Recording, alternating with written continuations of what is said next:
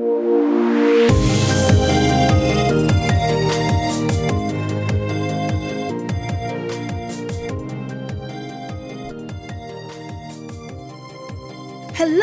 and welcome to Season 3 of Love Unlimited with Helen podcast.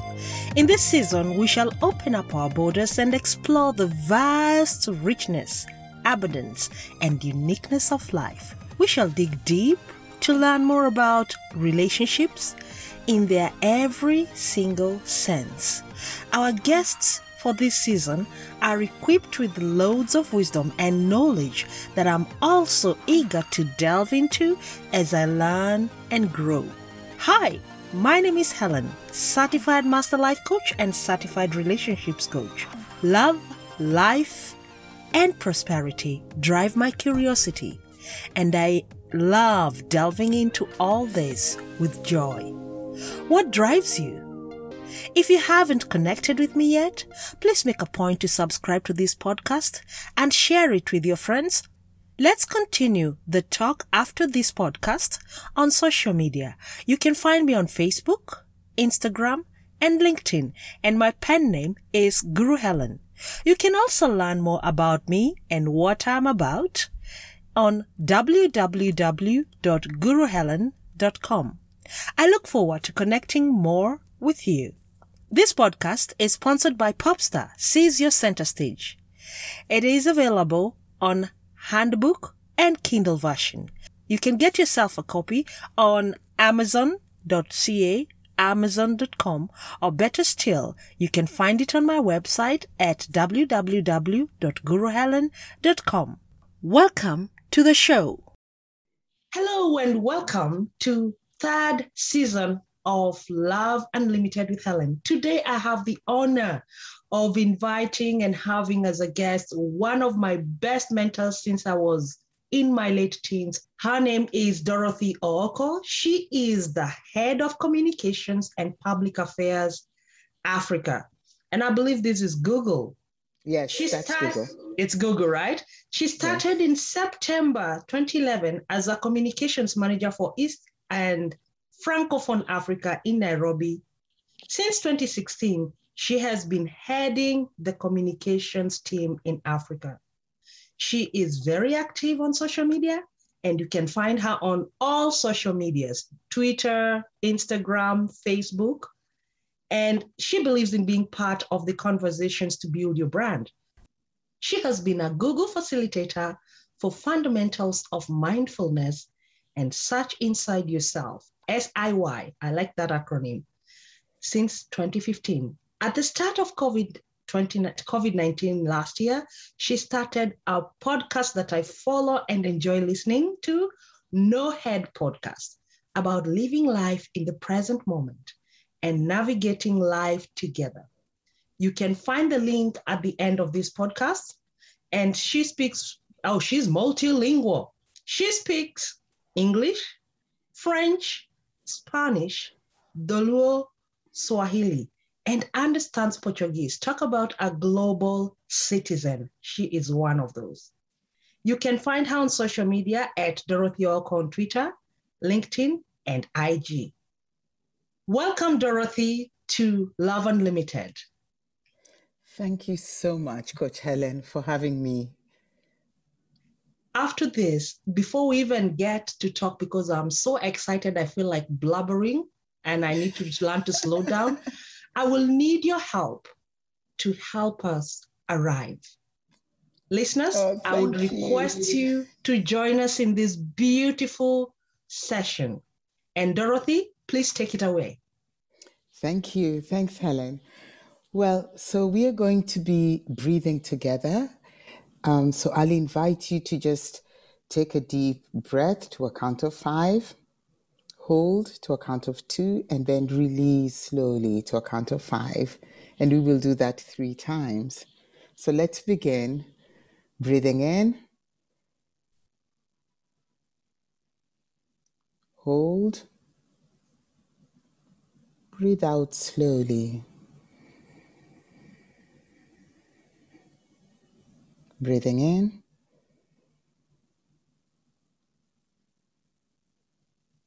hold, breathe out slowly.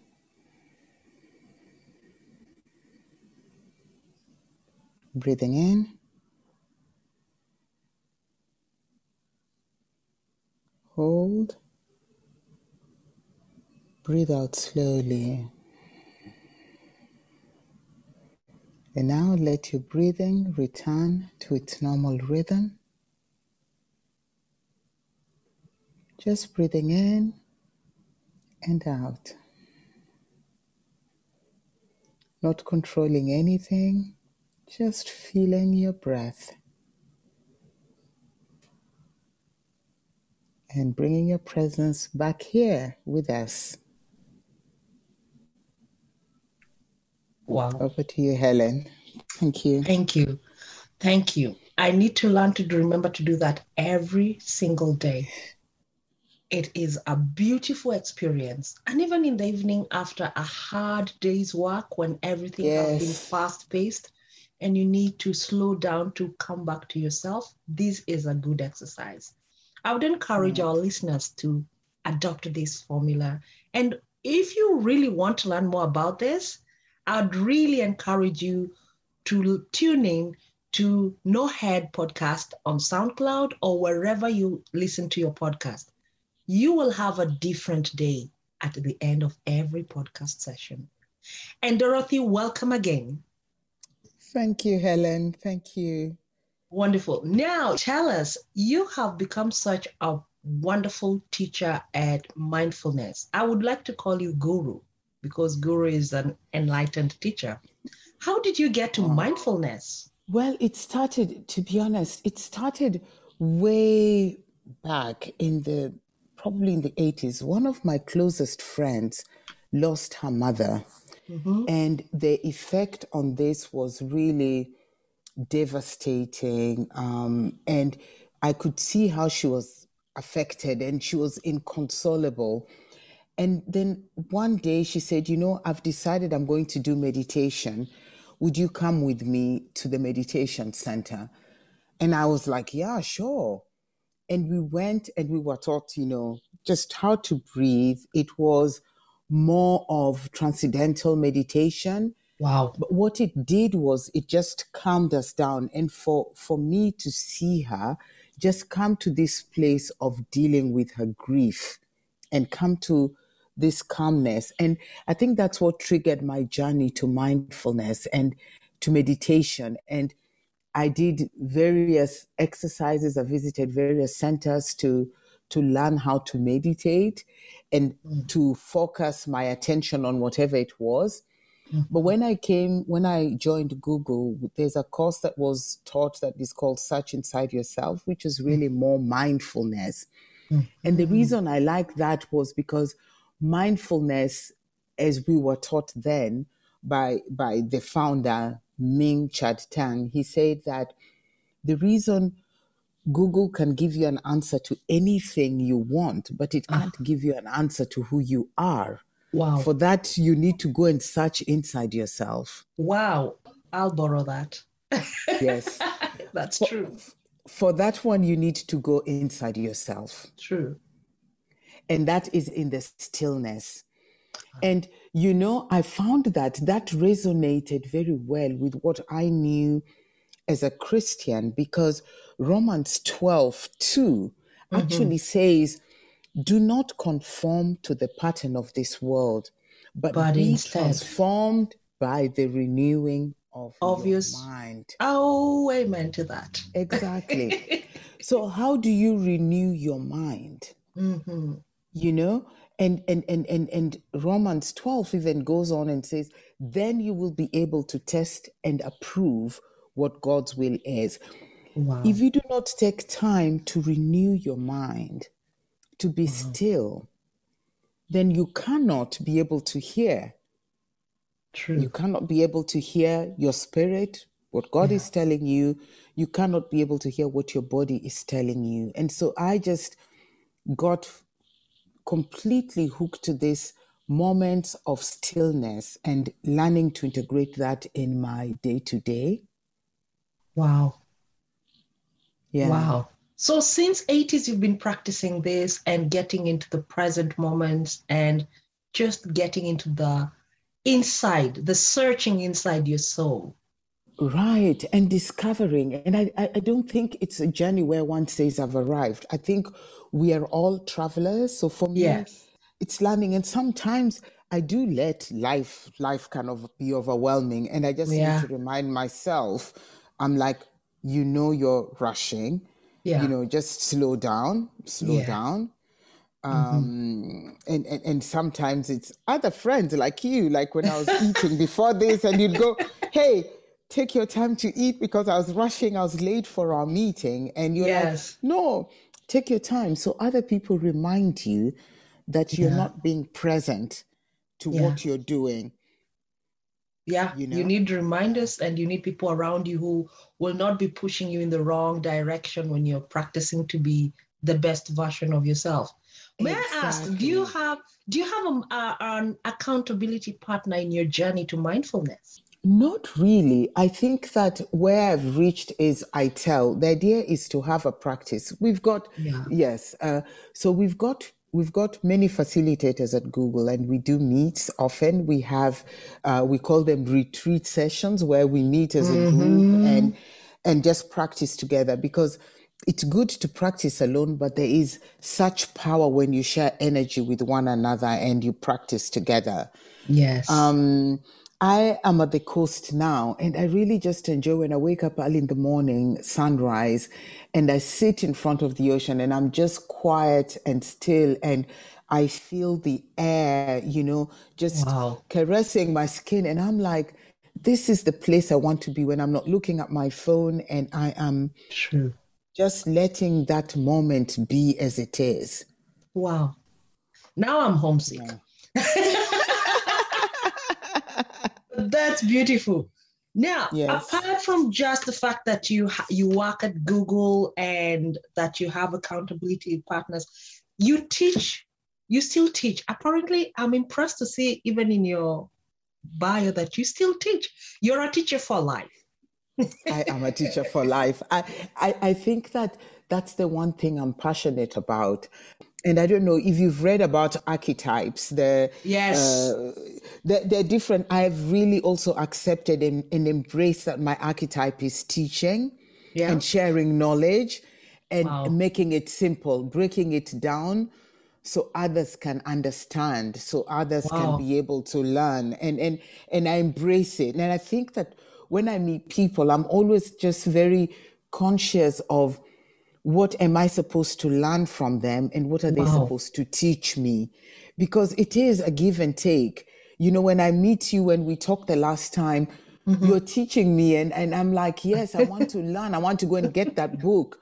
And if you're Wow. listening, I'm also sharing something. So it's this sharing, it's cyclical, and we are Yeah. giving and we are receiving. Yeah. And we are not meant to be selfish with what we have. We are meant to share it. And we are We, also meant to be open so yeah. that we can receive. You're right. You're right. Yeah, We are vessels. Our job is to fill up the cup and pour it onto someone else's cup. exactly. Exactly. Let me ask this question about you teaching, not us, but the students that you're teaching at the moment. How is the response regarding mindfulness? How do they respond towards it? Do they embrace it? I have met so many people telling me this abundance story you're talking about is hocus pocus. Positive thinking, it's just, what do you say? It's not real. It doesn't exist. You're just living in a bubble. Do you find or meet students who think that being mindful is not being realistic? No, actually, so let's start where I work at Google. This is one of the most popular, most in demand classes. It is. It Wow, really is one, because we lead such hectic lives. If you look at true. our phones have also made that we are constantly, there's technology around us all the time, and we're not creating time for quietness. Mm-hmm. Now, Dr. John Kabat-Zinn, who's considered as the modern founder of mindfulness, he Mm-hmm. describes mindfulness as paying attention in a particular way on purpose, in the present moment, non-judgmentally. Wow. And a lot of time we are not paying attention. We are not in the present moment. We are always looking either in the past with a lot of regret, or we are always thinking about the future. You know, when I'm done with this conversation with Helen, this is what I'm going to do. We are never in the present moment. Yes, you're not there. We're never there. And the present moment, this moment that I have with you, Helen, is the only moment I have with you. Yeah. And so I need to be present. And what are the things that we miss out on when we are not present? So because Google is data driven, and Meng as an engineer, what he did is there's a lot of neuroscience that proves that when you're still, the structure of your brain, the function of your brain changes. So it's a very scientific, proven theory. It's not people go, yeah, just tell me. And you're showing them the data. You're showing them the data of people who have meditated, what happens to their brain, to their prefrontal cortex. Wow. And the idea of being still does change your brain. It changes the structure of your brain. It changes the function of your brain, because you are not reactive. You almost are very still, because your prefrontal cortex is the part that says, hey, calm down. Things are okay. Don't panic. As opposed to the amygdala, where you're hijacked by things. You're hijacked by feelings. You're in the traffic and you're always, always on high alert. Exactly. The prefrontal cortex, you calm down. There's nothing wrong here. Helen is not, she's just advising you. And so when people see the science, and for me, actually, just seeing that learning to be in the present moment, this breathing does something to your brain, to the structure. And there's this new branch of science called neuroplasticity, which is whatever you do, neuroplasticity. If I was to go back to school, that's what I would study. Oh, boy. Yeah, because your brain changes with how you're thinking and what you're putting in it. And so we do a lot of stuff. We exercise our body. We do a lot of things, but we don't train our mind and our brain. No, nobody ever thinks of that. Yes, and yet that is such an important part of who you are. So if you're able to train that, and people see the difference after just the course is normally 2 days. After 2 days, people just see there's just this Zen feel where people are like, yeah, this is what I want to do. And so maybe breaking it down for you. So we've got the mindfulness, the practice, but then we also do the body scan, which enables you to feel your body from your head to your toe and understand what is going there, to understand what's going on in your emotions, and be able to really feel, how am I feeling? How am I feeling now? Calling to the attention, the senses. Exactly. Wow. All your senses.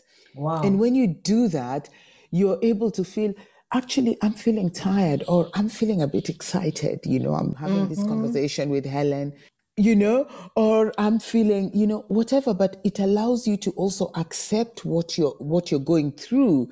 A lot of times we don't even listen to our bodies. So if our bodies are tired, we're just going, grinding, stopping. The grind goes on. That's what they say, but it is not what we need. I never knew that slowing down and having a moment of meditation changes your brain chemical composition. I never knew that. I just knew my heart is the first place where I feel the difference. I feel my pace slow down. Right. Now you know why. Yes. Why? Because the brain has been affected positively. So it's commanding the rest of the body to slow down. Exactly. Light bulb moment. There it goes.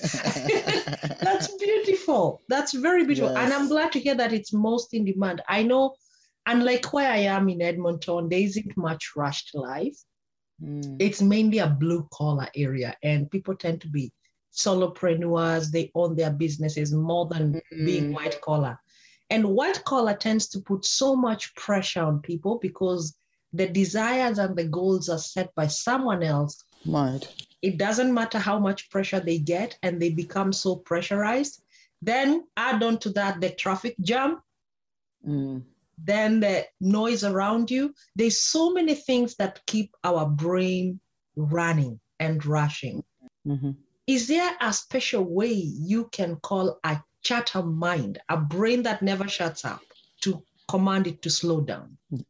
That's a very good question, and one that people ask, and probably also the one that people misunderstand. People think that mindfulness means that you are not having any thoughts. No, it just means that you're bringing your attention to the present moment.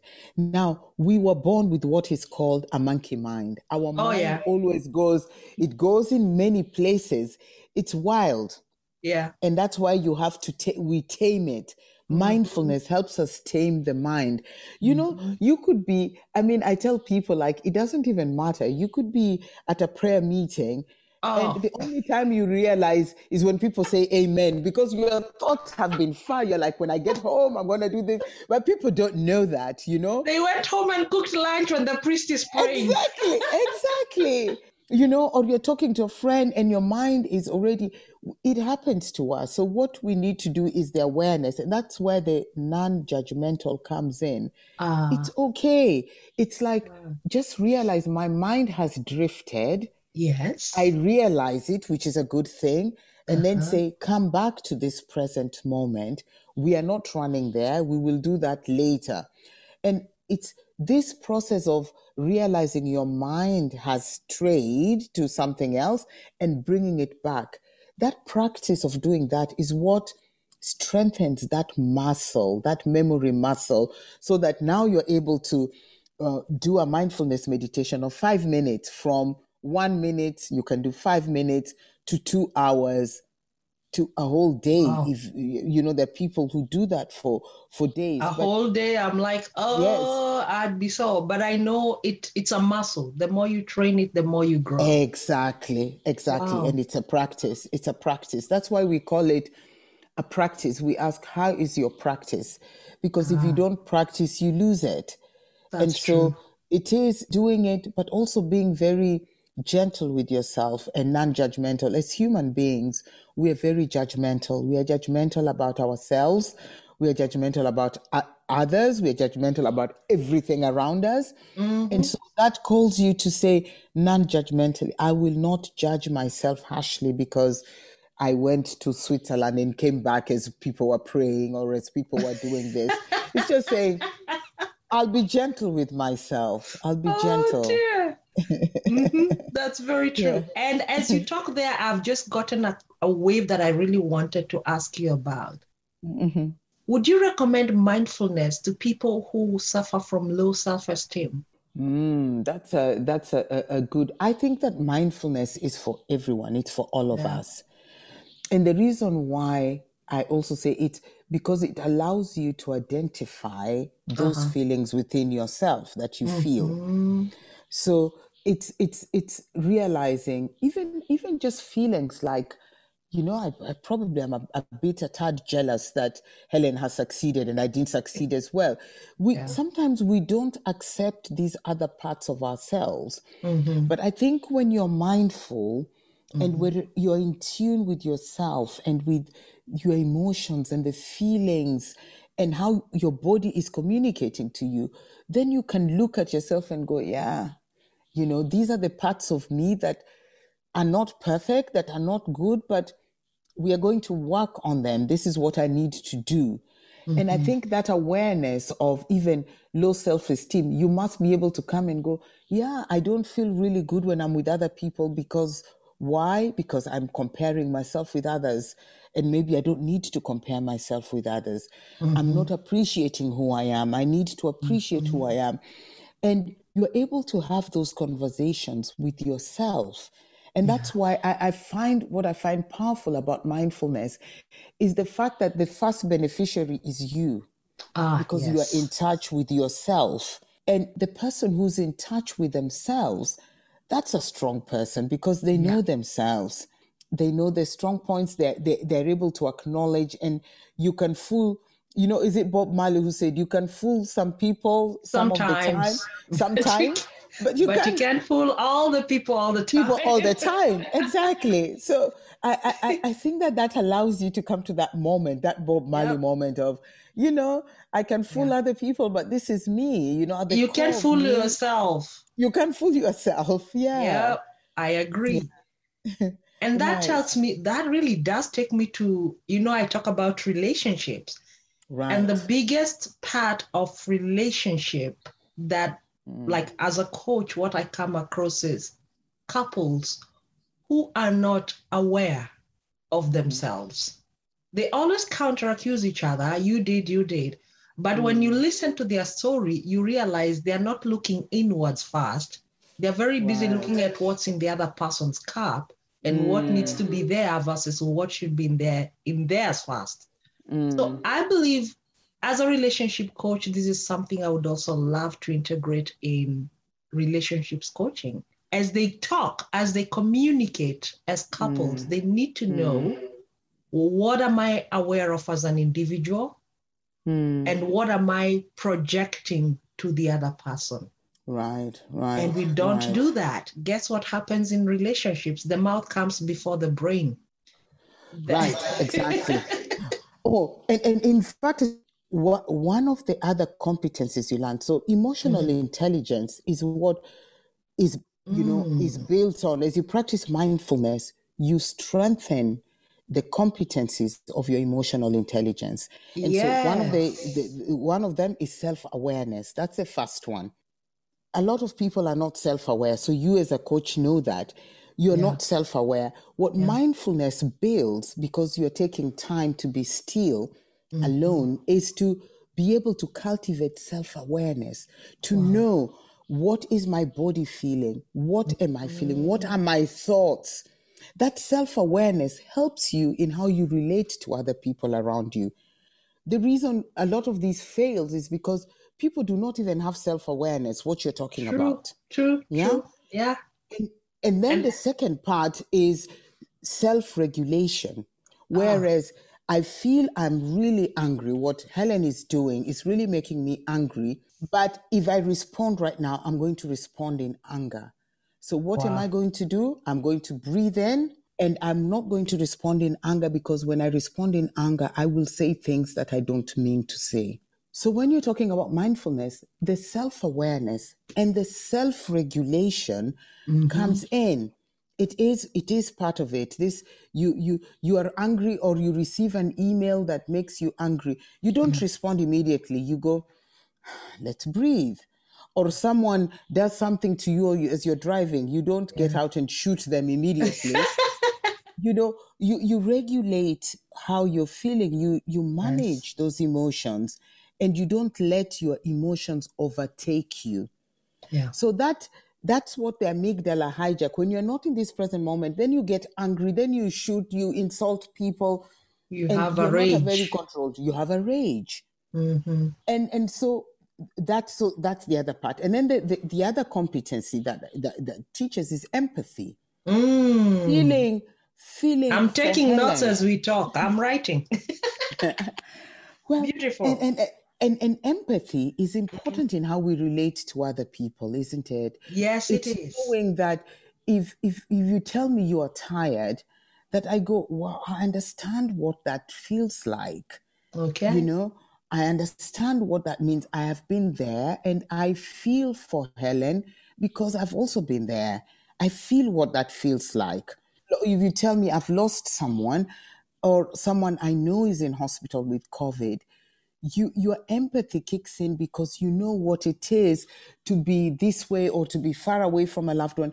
You understand. Now, people who don't have empathy, you also pick up and you go, did they just say that? Did they just do that because they don't have empathy? And in relationships, empathy is important, and compassion, that ability to feel and go, oh, I really feel you're tired today. You've had a long day. Things haven't worked out. I really feel for you, and how can I be of help, and how can I be of service to you? Oh, wow. And so these competencies, I think, help us in how we relate to ourselves, but also how we relate to other people. Absolutely. Wow. That was a deep session. These are tenets. I think they are the pillars of the soul of being Right. self-aware, having self-regulation, being empathetic, and having compassion. Isn't that the Wow. essence of being human being? Exactly. It really is. You know, we were talking about this prior to this chat. Remember when we were Yeah. talking about mindfulness in relationships? And I was like, but you can only be present in a relationship when you've been present with yourself. Oh, amen to that. If you're not present to who you are and to your thoughts and to your feelings and everything, when you come to a relationship, there's nothing you can offer. Exactly. That's Right. true. Right. And I'd like to Yes. tell people who come for coaching or seek relationships coaching or seek to Right. have a purpose. Mm, Even in the book, the holy books, all of them, they tell you to fill your cup first before you go looking to fill other people's cups. And I believe mindfulness teaches you to be aware of what's in your cup. yes. Don't get married or look for relationships so that they can fill your cup. If they fill your cup, that will be a bonus. But if they don't fill your cup, you should be happy with who you are. If you have an empty Absolutely. cup, you'll always have the imposter syndrome. You will always want to be like somebody else, always mimicking someone else, and you never get to live as yourself. As I'm learning now, Dorothy, you're just turning on light bulbs one after the other. It has just dawned on me that, yes, when I was dating, I needed to be confident and knowledgeable about who I am before I get to know who I'm dating. Right. That just came off, and I'm like, yes, that's what I did. Yay, one good thing. I Thank love you. that. I Thank you love for that. that. One other question. Have you experienced any challenges in your journey towards mindfulness? Has there been a time that you felt like you want to take a pause from that or take a break or life gets in your way and you drop it only to pick it later? Have you experienced any challenges? Oh, life gets in the way all the time. I Oh, think that's, yes, life gets in the way all the time. I think that with practice, like with everything, we know that if we don't exercise, that our bodies are going to suffer. We know that. But how yes. many of us exercise? It's Oh, so it is, you know, you have to remind yourself. And I think it's the same with the mindfulness practice because you know how good it is. If I don't, and sometimes I don't because life is happening, yeah. I am busy, I'm doing mine. And I just feel when I listen, I go, you know what? I need to have a moment. And it's just doing those 3 breaths. And I just need to do this because I can feel it. I am overreacting. I am not listening. And I know that. I know it in my body. My body tells me. And Mm-hmm. so sometimes I find that that practice, you start it, it goes well, and then you'll drop it. You know, it's like your quiet time that you have Mm-hmm. or your exercise schedule. You know that sometimes you're so busy, you're saying, okay, I'm not going to run today. I'm not going to do this. Yeah. But I think that's what makes it challenging. Otherwise, it would be so easy to be like a walk in the park. Everybody But would do it. everybody will do it. Yeah. But remember that the more you do it, in fact, it's the days when I feel like you're very busy, is the day Mm-hmm. when I know that I need to wake up early and make that time to Wow. actually have that mindfulness before I do anything. So that would be the first. I Wow. wake up, I'm like, before I do anything, I want to spend this time. Then after that, I go do my exercise so that it's part of the routine. And the idea is making this such a part of the routine that when you don't do it, you feel it. But there Yes. are times when you will not do it, like when, you know, before COVID, if I'm traveling, you are in the middle somewhere, you've landed, you're tired. These things happen. But Yeah. remember, non-judgmentally, I don't judge myself too hard and go, oh, Oh, I love I've that. done it. That. No, I'm just like, okay, it hasn't happened. That's okay. Mm-hmm. This is what I need to make time for it.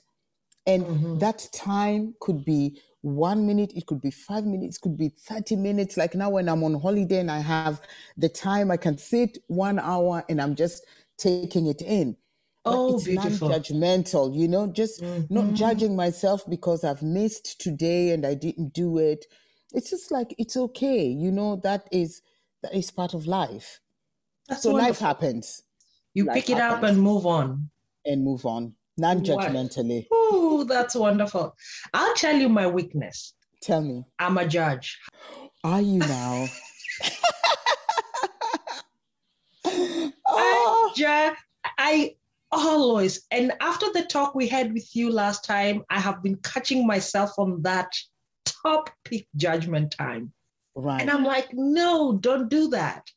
And I was like, this is not good. This is not good. I judge myself, and that inadvertently always goes everywhere. When you judge yourself, you will find yourself judging those around you. Yes. Judging the work, judging the chef, judging the server. Exactly. And in the moment of judging, you miss the opportunity to be grateful. Yes. So I have, with your help, I have also learned to just be there and say, I am grateful. Right. Instead of saying, I am so pressed, I'm so much in pressure, things should be slower, I need I need a moment. No, I'm just grateful. I love that. For the last few weeks, for instance, I'll give you an example. During COVID, I slowed down quite a lot on my work, and I couldn't go to the gym because we have a gym that's about 6 minutes away, and I loved going there regularly. What did I do? The girl went into the kitchen. She tried every recipe she could use. Baking, broiling, everything. And although I wasn't eating as much, but I enjoyed cooking. However, you know very well, with those things in the refrigerator, you'll always be nibbling. So one of these days after COVID, I decided, let me see if I've been, even with the little workout I was doing, I had added 10 kilos. Wow. I panicked. My eyes went wide. I came back and told my husband, I've added 10 kilos. No way. And my eyes were like this. And my husband says, I can't see it. And I'm like, yeah, it's because you don't look. Look. Oh, bless him. No, bless him. Oh, my. Bless him. Look, I have 10 kilos somewhere. I can't believe it. I had a terrible day that day. A terrible day. And I was aware now. I stopped enjoying food. I stopped having fun. I stopped cooking, and I became this reclusive being that's trying to fight the 10 kilos. Then I realized, at a certain age, it doesn't matter how much double you work out, you will lose the weight at a much slower rate. Right. So I decided, you know what? I might as well keep up with my working out, increase the pace, reduce the foods, and do intermittent fasting. If the weight goes, fine. If it doesn't, I'm happy. I still look good and I'm happy. I'm grateful. And all of a sudden, I just started having that positive outlook. Wow. But that was still a struggle until we talked about non-judgmental mindfulness. That's when I decided I am done with judging myself. I'm done with saying there is this muffin cupcake over my jeans. I am done saying I'm having a small blab on my arm. I'm done looking and feeling like I'm losing a battle. I am grateful, and I'm aware that there's something I need to do, but I will not judge myself. Oh, and you're looking good, by the way. Oh, so I just have to tell people you're looking good. Thank you. I am working on it. It's still a work in progress. I am down 5 now. I have 5 to go, 5 kilos to go. It's a journey, and I'm grateful for every moment. Every moment. I wanted to tell you this. As you confessed about judging, you are 10 steps ahead. Wow. When you're able to realize that, I'm judging myself, I'm judging others, because there are people who are never aware that they're in that judgmental mode. Oh, wow. And so they go on. There are people who go, the weather, look at it, it can't be. And then, look at this, why are they wearing this? And you can be in that mindset, judgmental mindset, and you don't realize. When you realize that you're 10 steps ahead, you're on your way to recovery. Yes. Thank you. So you're doing quite well. Okay. Before we close, I have a few quick shots. We call them, I've just added these into our sections of podcasts for people to get to know you better. Oh, wow. Apart from teaching us, I have a few quick shot questions. Number one, what's your favorite place to visit in the world if you could go anywhere? Rome. Why Rome? Because Rome has got, first of all, the Italian men are like Bella, ciao Bella. And Italian men listening? Tune in. and as a city, it's just beautiful. There's so much to do. There's so much to see. The people are amazing. The food is amazing. Wow. It really is a place that just ticks all the boxes. The food, The people, the people, the climate, the climate, the history. It is just, yeah, it's true. And the history, it's just lovely. So Rome.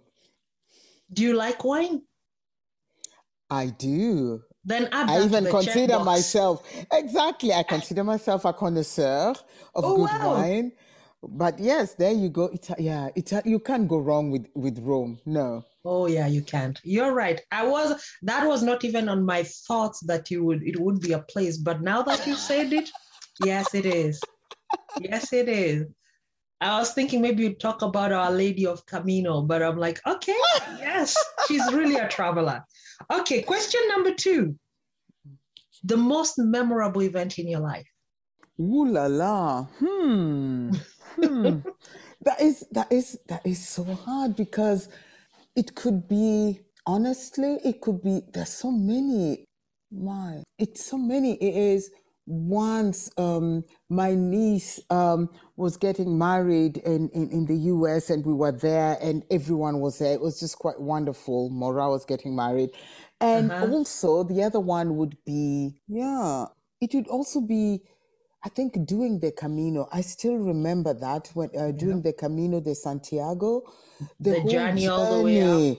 was, yes, it's memorable with such powerful lessons. And you know that followed also you made through. me to want me to actually do the podcast. So Camino de Santiago, going through Portugal, and the whole journey with my 2 friends was also quite powerful. Wonderful. That was, you took me there and I could see the pictures and the photos you posted, and I was like, this must be a beautiful place. And the way, you're gifted with telling stories. So you did it so well. Like I could see it in my mind and I'm like, wow, that's something I should do. Maybe I'll go there one day. You should, yes. I will. And maybe I might call you on along so that you be my guide. Oh, I would come. Yes. Another one. When I know you practice mindfulness every day in every essence of your lifestyle and everything, but is there one place that you love to go to just to practice meditation and mindfulness? Wow.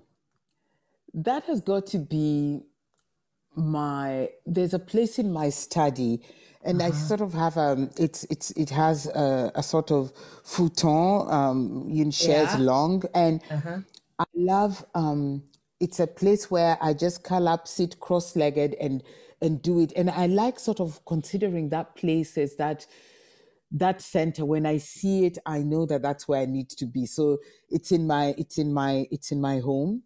Yes. And I enjoy that. But I also enjoy when I'm at the beach like I am now. I enjoy the sunrise, waking up early at to catch the sunrise. But also after that, to just spend time before the sea. The sea is very therapeutic for me. Yeah, it's calming. And I find that just calms me down. I don't need any words. I am just filled with gratitude and my heart is open to receive. Wow. I can see you there, and I know you'll do that tomorrow morning. I am sure. Yes. I can bet on the beautiful listeners. If you don't know where I come from Kenya. Dorothy was my lecturer when I was doing my undergraduate, and we have the most magnificent beaches. The sand is white, it's crystal, it's bright. And the water is warm. And the water is warm. I think it's about 30, 40 degrees. You can you feel good when you're in it. It's like you're being incubated. It's beautiful. And that's where Dorothy is now as we speak, and she's having a blast, I can tell. One last question. Favorite food? Oh my. So you'd have to tell them. So I love I love fish, but I also love good beef because we come from the land of beef, and Mm-hmm. I love fish and Yeah. some vegetables that you won't get anywhere else except home. Oh, So just say the I name and I'll be drooling.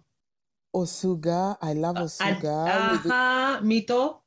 Yes, oh my, with ugali. Oh my God. So so I You're love taking me that. home. Yeah, I Yeah, I love love that. that. Mm-hmm. But I'm a foodie. I love good food. Like there's just lots. Like here at the hotel, they're making lovely crab. It's Oh, crab ginger curry. It is delicious. ah, I just eat that all the time. So because there's lots of seafood here. So yes. that and the garlic prawn. So Yeah. let's just Oh say I boy. love food. I love good You food. love good food. Oh boy. Any last closing comments to the listeners on mindfulness? Right. Just remember to be present in the moment. The only time you have is now. So if you just focus on the now, the next moment will take care of itself. The past Hmm. is already gone. What matters is just this moment. And then just enjoy that moment. Enjoy it. Wow. Enjoy it. Yeah. Wow. And that brings us to the end of our beautiful journey in mindfulness, all beautiful things that we've learned today. Thank you, Dorothy, and bless you for sharing this moment with us. Thank you so much, Helen. It was such a joy. I have really enjoyed myself. Thank you, too.